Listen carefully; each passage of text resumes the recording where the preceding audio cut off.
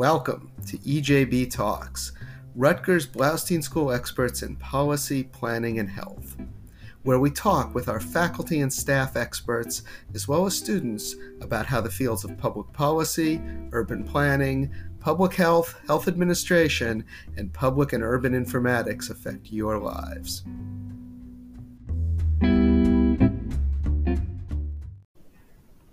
Welcome to another episode of EJB Talks. I'm Stuart Shapiro, the Associate Dean of Faculty at the Bloustein School, and the purpose of this podcast is to talk with my colleagues about issues affecting people in New Jersey, the United States, and the world.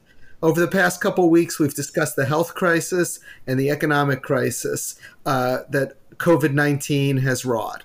Today, we start to look at some of the other societal implications of both of these crises. I'm very happy to be talking to my colleague, Professor Tony Nellison, who teaches in our highly ranked urban planning program. Welcome, Tony. Great to be here, Stu. Tony, can you tell us a bit about your background in urban design? Sure. My career as an urban designer started really in my sixth year of architecture training when I got exposed to not doing single buildings for multiple years, but actually doing a redevelopment of a neighborhood. And that really turned me on to the whole idea that, this was more than just a single building. And this was a new profession that was emerging called urban design. Then I worked for Victor Gruen for a while and worked with projects in Tehran, the plan for Tehran, a number of new towns, downtown Hawaii, Kansas City. And it was really multiple sets of buildings and transportation issues combined. And my career has just been like that, from there to Harvard, and then from Harvard to working with a number of other national organizations, multiple new towns, and then returning to private practice of my own, developing multiple new towns in the United States. And I can't tell you how many redevelopment plans. So since my early years, I have been what has been called an urban designer and was one of the few people to go to Harvard under the urban design program, which really began at that point to hone my skills. And later, after teaching in Harvard, I came to Rutgers and have been teaching urban design there now for, 42, 43 years. Great. COVID-19 has hit hardest in our cities, New York City in particular, also New Orleans, Detroit.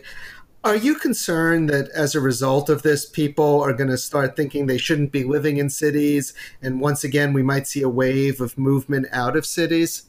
I think that's going to be inevitable for the next couple of years. It's clear to me, given my circumstance with my son and daughter-in-law, living here now, coming out of Manhattan, that there is a certain, and discussion with other folks, that there's a certain fear of things like elevators, congregating right. halls, narrow hallways. And a lot of people have escaped, but unfortunately, many people cannot. Right. Now, I think over a short period of time, there will be some of this movement, but I really think that once it begins to, if we beat the curve and we get the 14, 15, 20 days or so of a decrease, I think it's pretty clear to me that because of the resources that the cities have, people are going to move back. There's just too many resources deposited now inside these cities, culturally, socially, economically, physically, interactively, that people inevitably who are, congregating kind of people will move back. But I think it's going to be a relatively slow progression back. And I think it may take as many as, 2, maybe 3 years. Right. So we may see a little movement at first, but hopefully that'll reverse itself once the pandemic's a thing of the past. Yeah, I think, like, for instance, if people are still living someplace else, let's say my son and daughter-in-law living with us, they're still paying rent in Harlem. Everything is still there. And, we've had multiple discussions that said, why don't you just stay here, or buy a place or rent a place here? No. They want to go back. So I think people who are really urban people really have a kind of propensity to want to live in these urban areas, and their jobs are there, their friends are there, the grocery store is there. They know the system. Now, that will not be for all people. Some people will inevitably say, listen, I've had it, but there's been immigration, both in and out migration from cities now for years, depending upon economic conditions and what have you. And this one has a tendency to have hit the cities and the high density areas certainly harder than most. Right. Now, one of the other big changes that we've seen in the past couple months has been the cratering of gas prices. Some of that's demand driven. We're not driving right now because we can't leave our houses. Some of it is supply side driven. What do you think the implications are for people's choices about how to live their lives? Heretofore, if you were a city dweller, you might have had a car, but you were primarily a walker or a transit user. I mean, the higher the densities, the greater the use of of public transit. That's worldwide, no question about that. But now that gasoline is now, or oil, let's say not gasoline, because gasoline is still $1.85, maybe $2 a gallon. But oil has fluctuated now. The fear is going to be two fears. One is that once this is over, slowly over the next 2 years or so, and we have this phenomenal surplus now of oil sitting in tankers in the middle of Yep. every major harbor, that there is going to be a tendency. Wow, gas is really cheap. We can kind of go back to what we had. But the question is, will there be places for people to go other than the places that they are going to now, like the Right. grocery store, drugstore, and what have you? How many restaurants and what have you are going to be open? How many McDonald's on the end of the highways are actually going to actually open or go back to business as usual? I think, Stuart, we're going to see a major decline in the use of the cars, or maybe that's optimistic on my part, but I Hmm. just don't see that for the next couple of years, because what are you going to go to that you're not going to now? And what is really fascinating is how people have begun to cope without their cars over the Right. last 5 or 6 weeks. It is just, I mean, it's like an urban designer's dream come true. Uh-huh. All of a sudden, people are walking, they're bicycling, they're still make it to the supermarket, but that delivery has just been extraordinary. I mean, we Right. get anything from baby diapers to avocados delivered now. There's hardly a reason to go. There's hardly a reason to go out. You just simply have to order it, and it arrives. 5, 6, 7, 8 hours later on your front porch.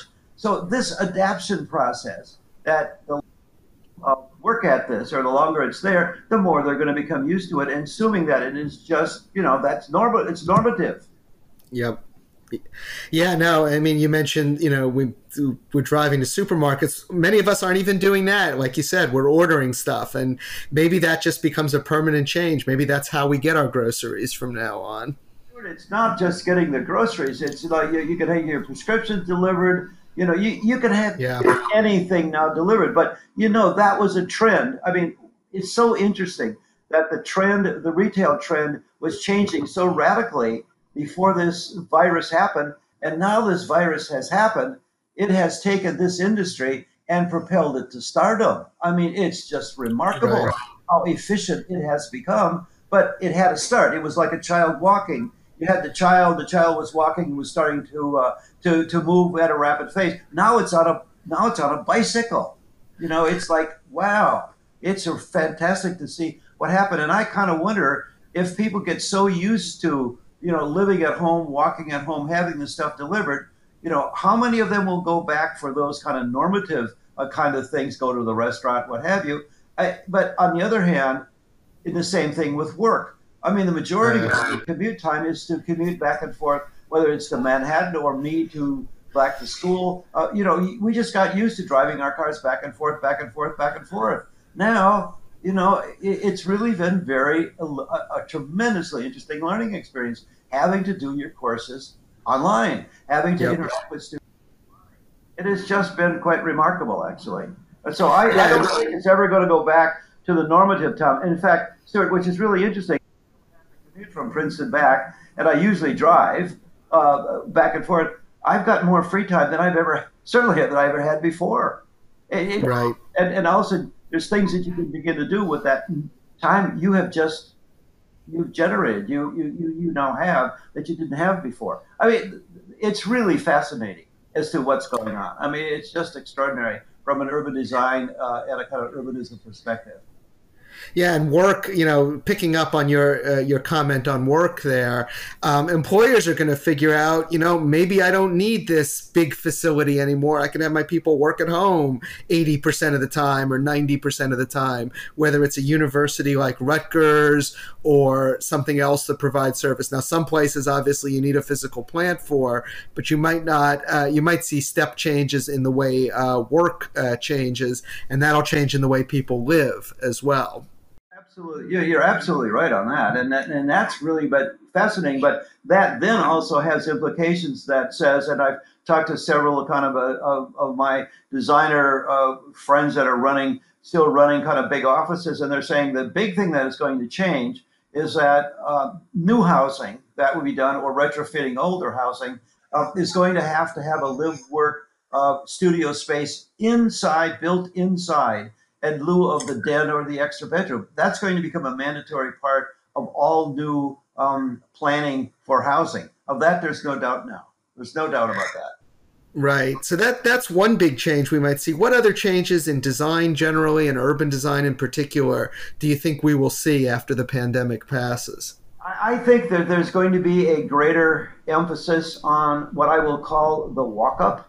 I think that the walk-up is going to become a much more of a pervasive element because of two things. One is, let's back up. You remember when the elevators were out at Blaustein and we all had to walk up 5 flights of stairs?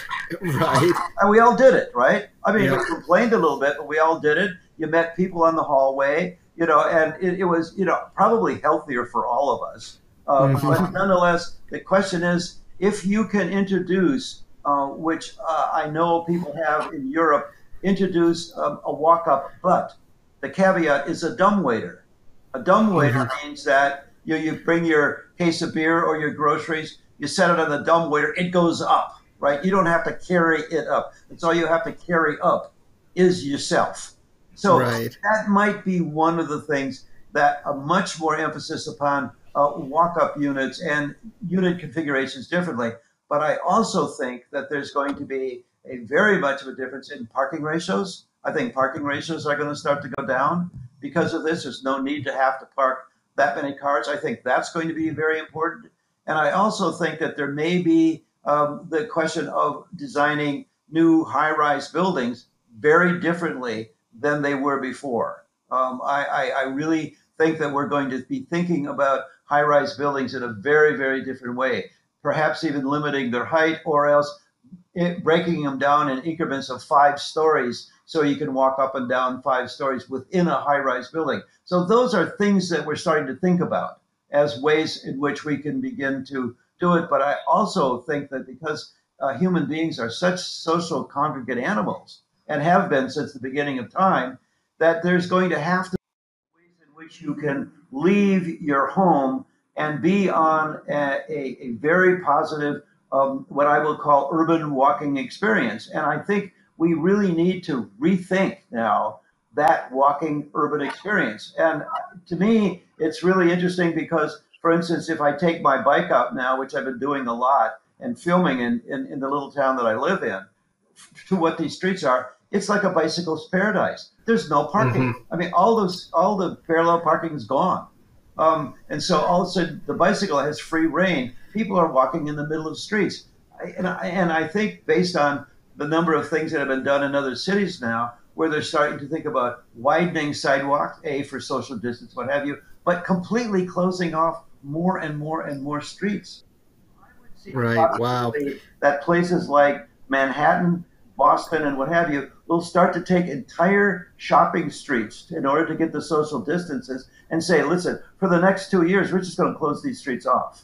We're going to close these streets off. Fascinating. And after the end of 2 years, people are going, we're not going to put the cars back on here. Are you kidding me? We love it the way it is. So these are all things that are starting to think about changes that are occurring. And again, this is not new. It's just that this virus has just accelerated the process. So let's say in New Jersey, Jersey City has got places where they've closed streets off for pedestrian. Somerville has it. There's a whole number of cities that don't have it. But this, like everything else, it's just accelerated the whole thing. All of a sudden they're going, wow, Witherspoon Street has no cars on it.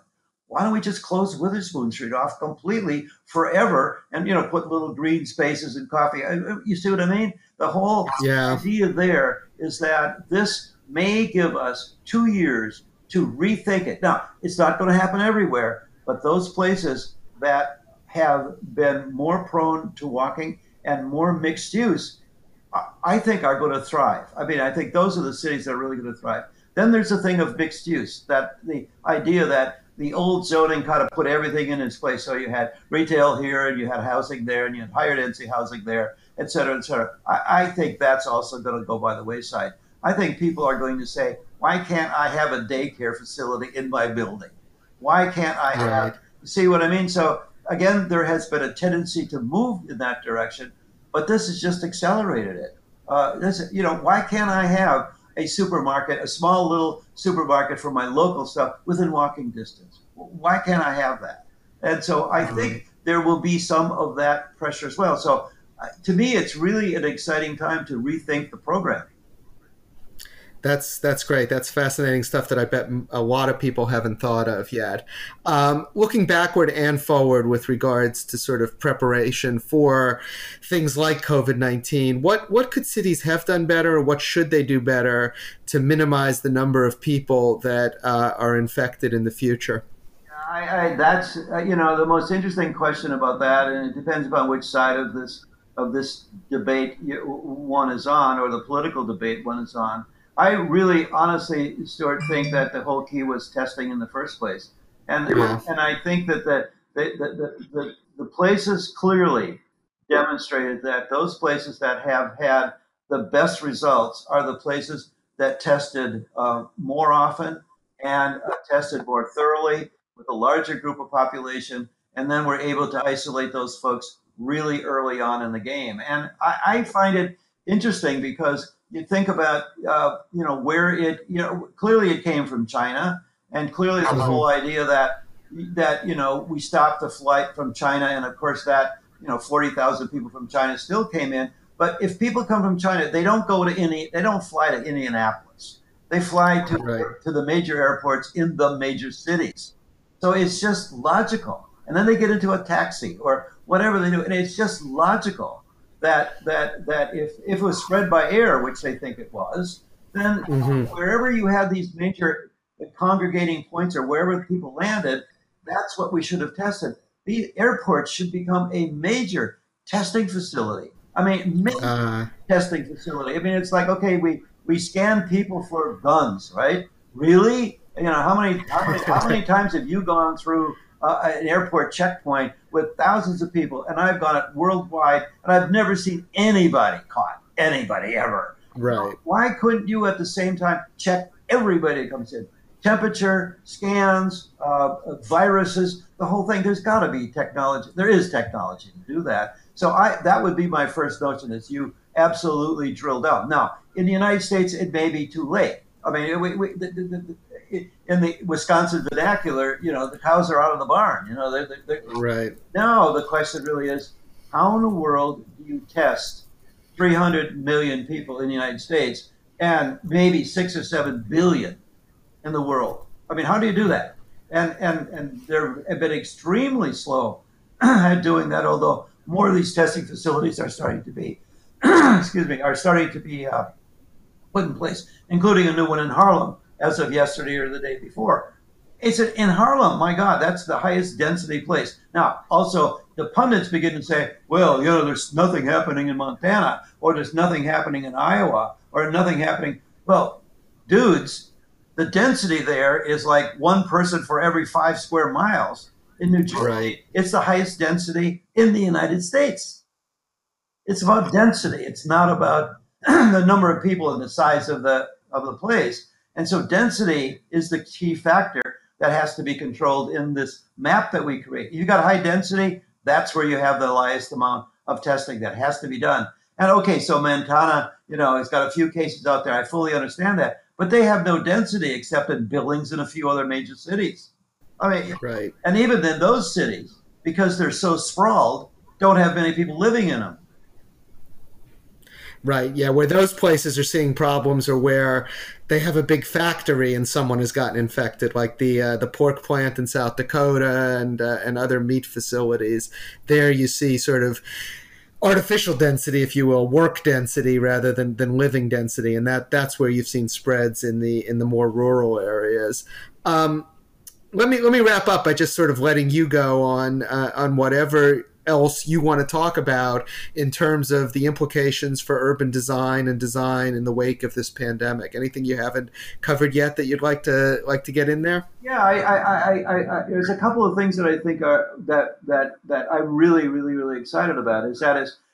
We have this really extraordinary school, third best school in the country, and we're one of the few schools who also has a major health component built into the school itself.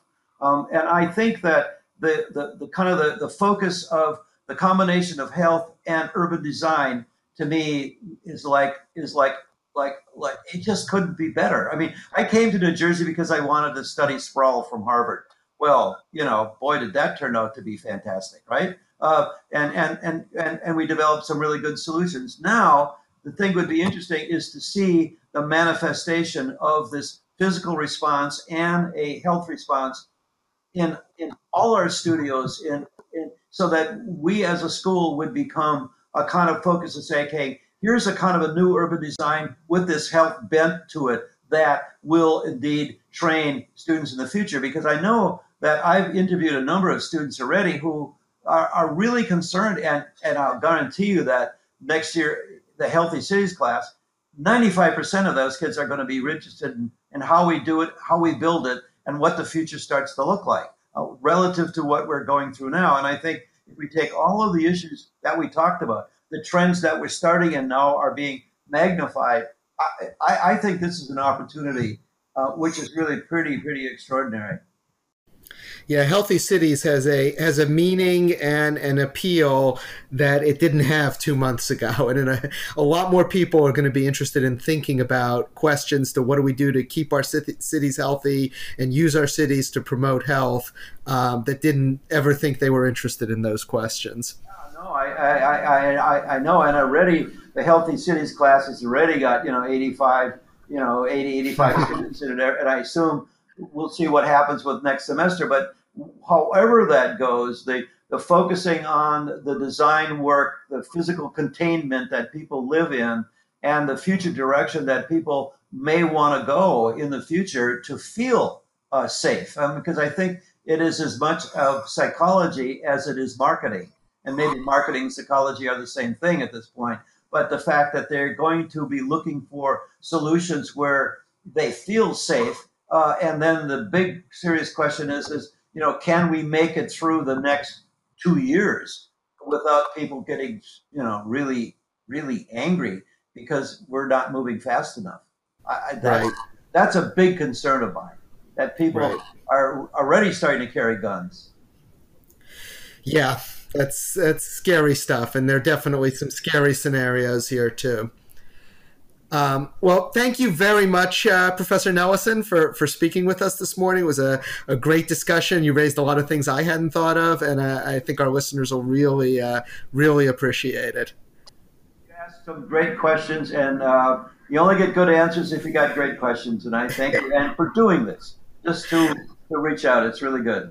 Thanks so much, Tony. Also, I'd like to give a big thank you to our production team, Tamara Swedberg, Amy Cobb, and Karen Olson. We'll be back next week. We're going to be talking about transportation implications of the COVID-19 crisis with Professor Bob Noland. Until then, stay safe, and we'll talk to you then. Thank you.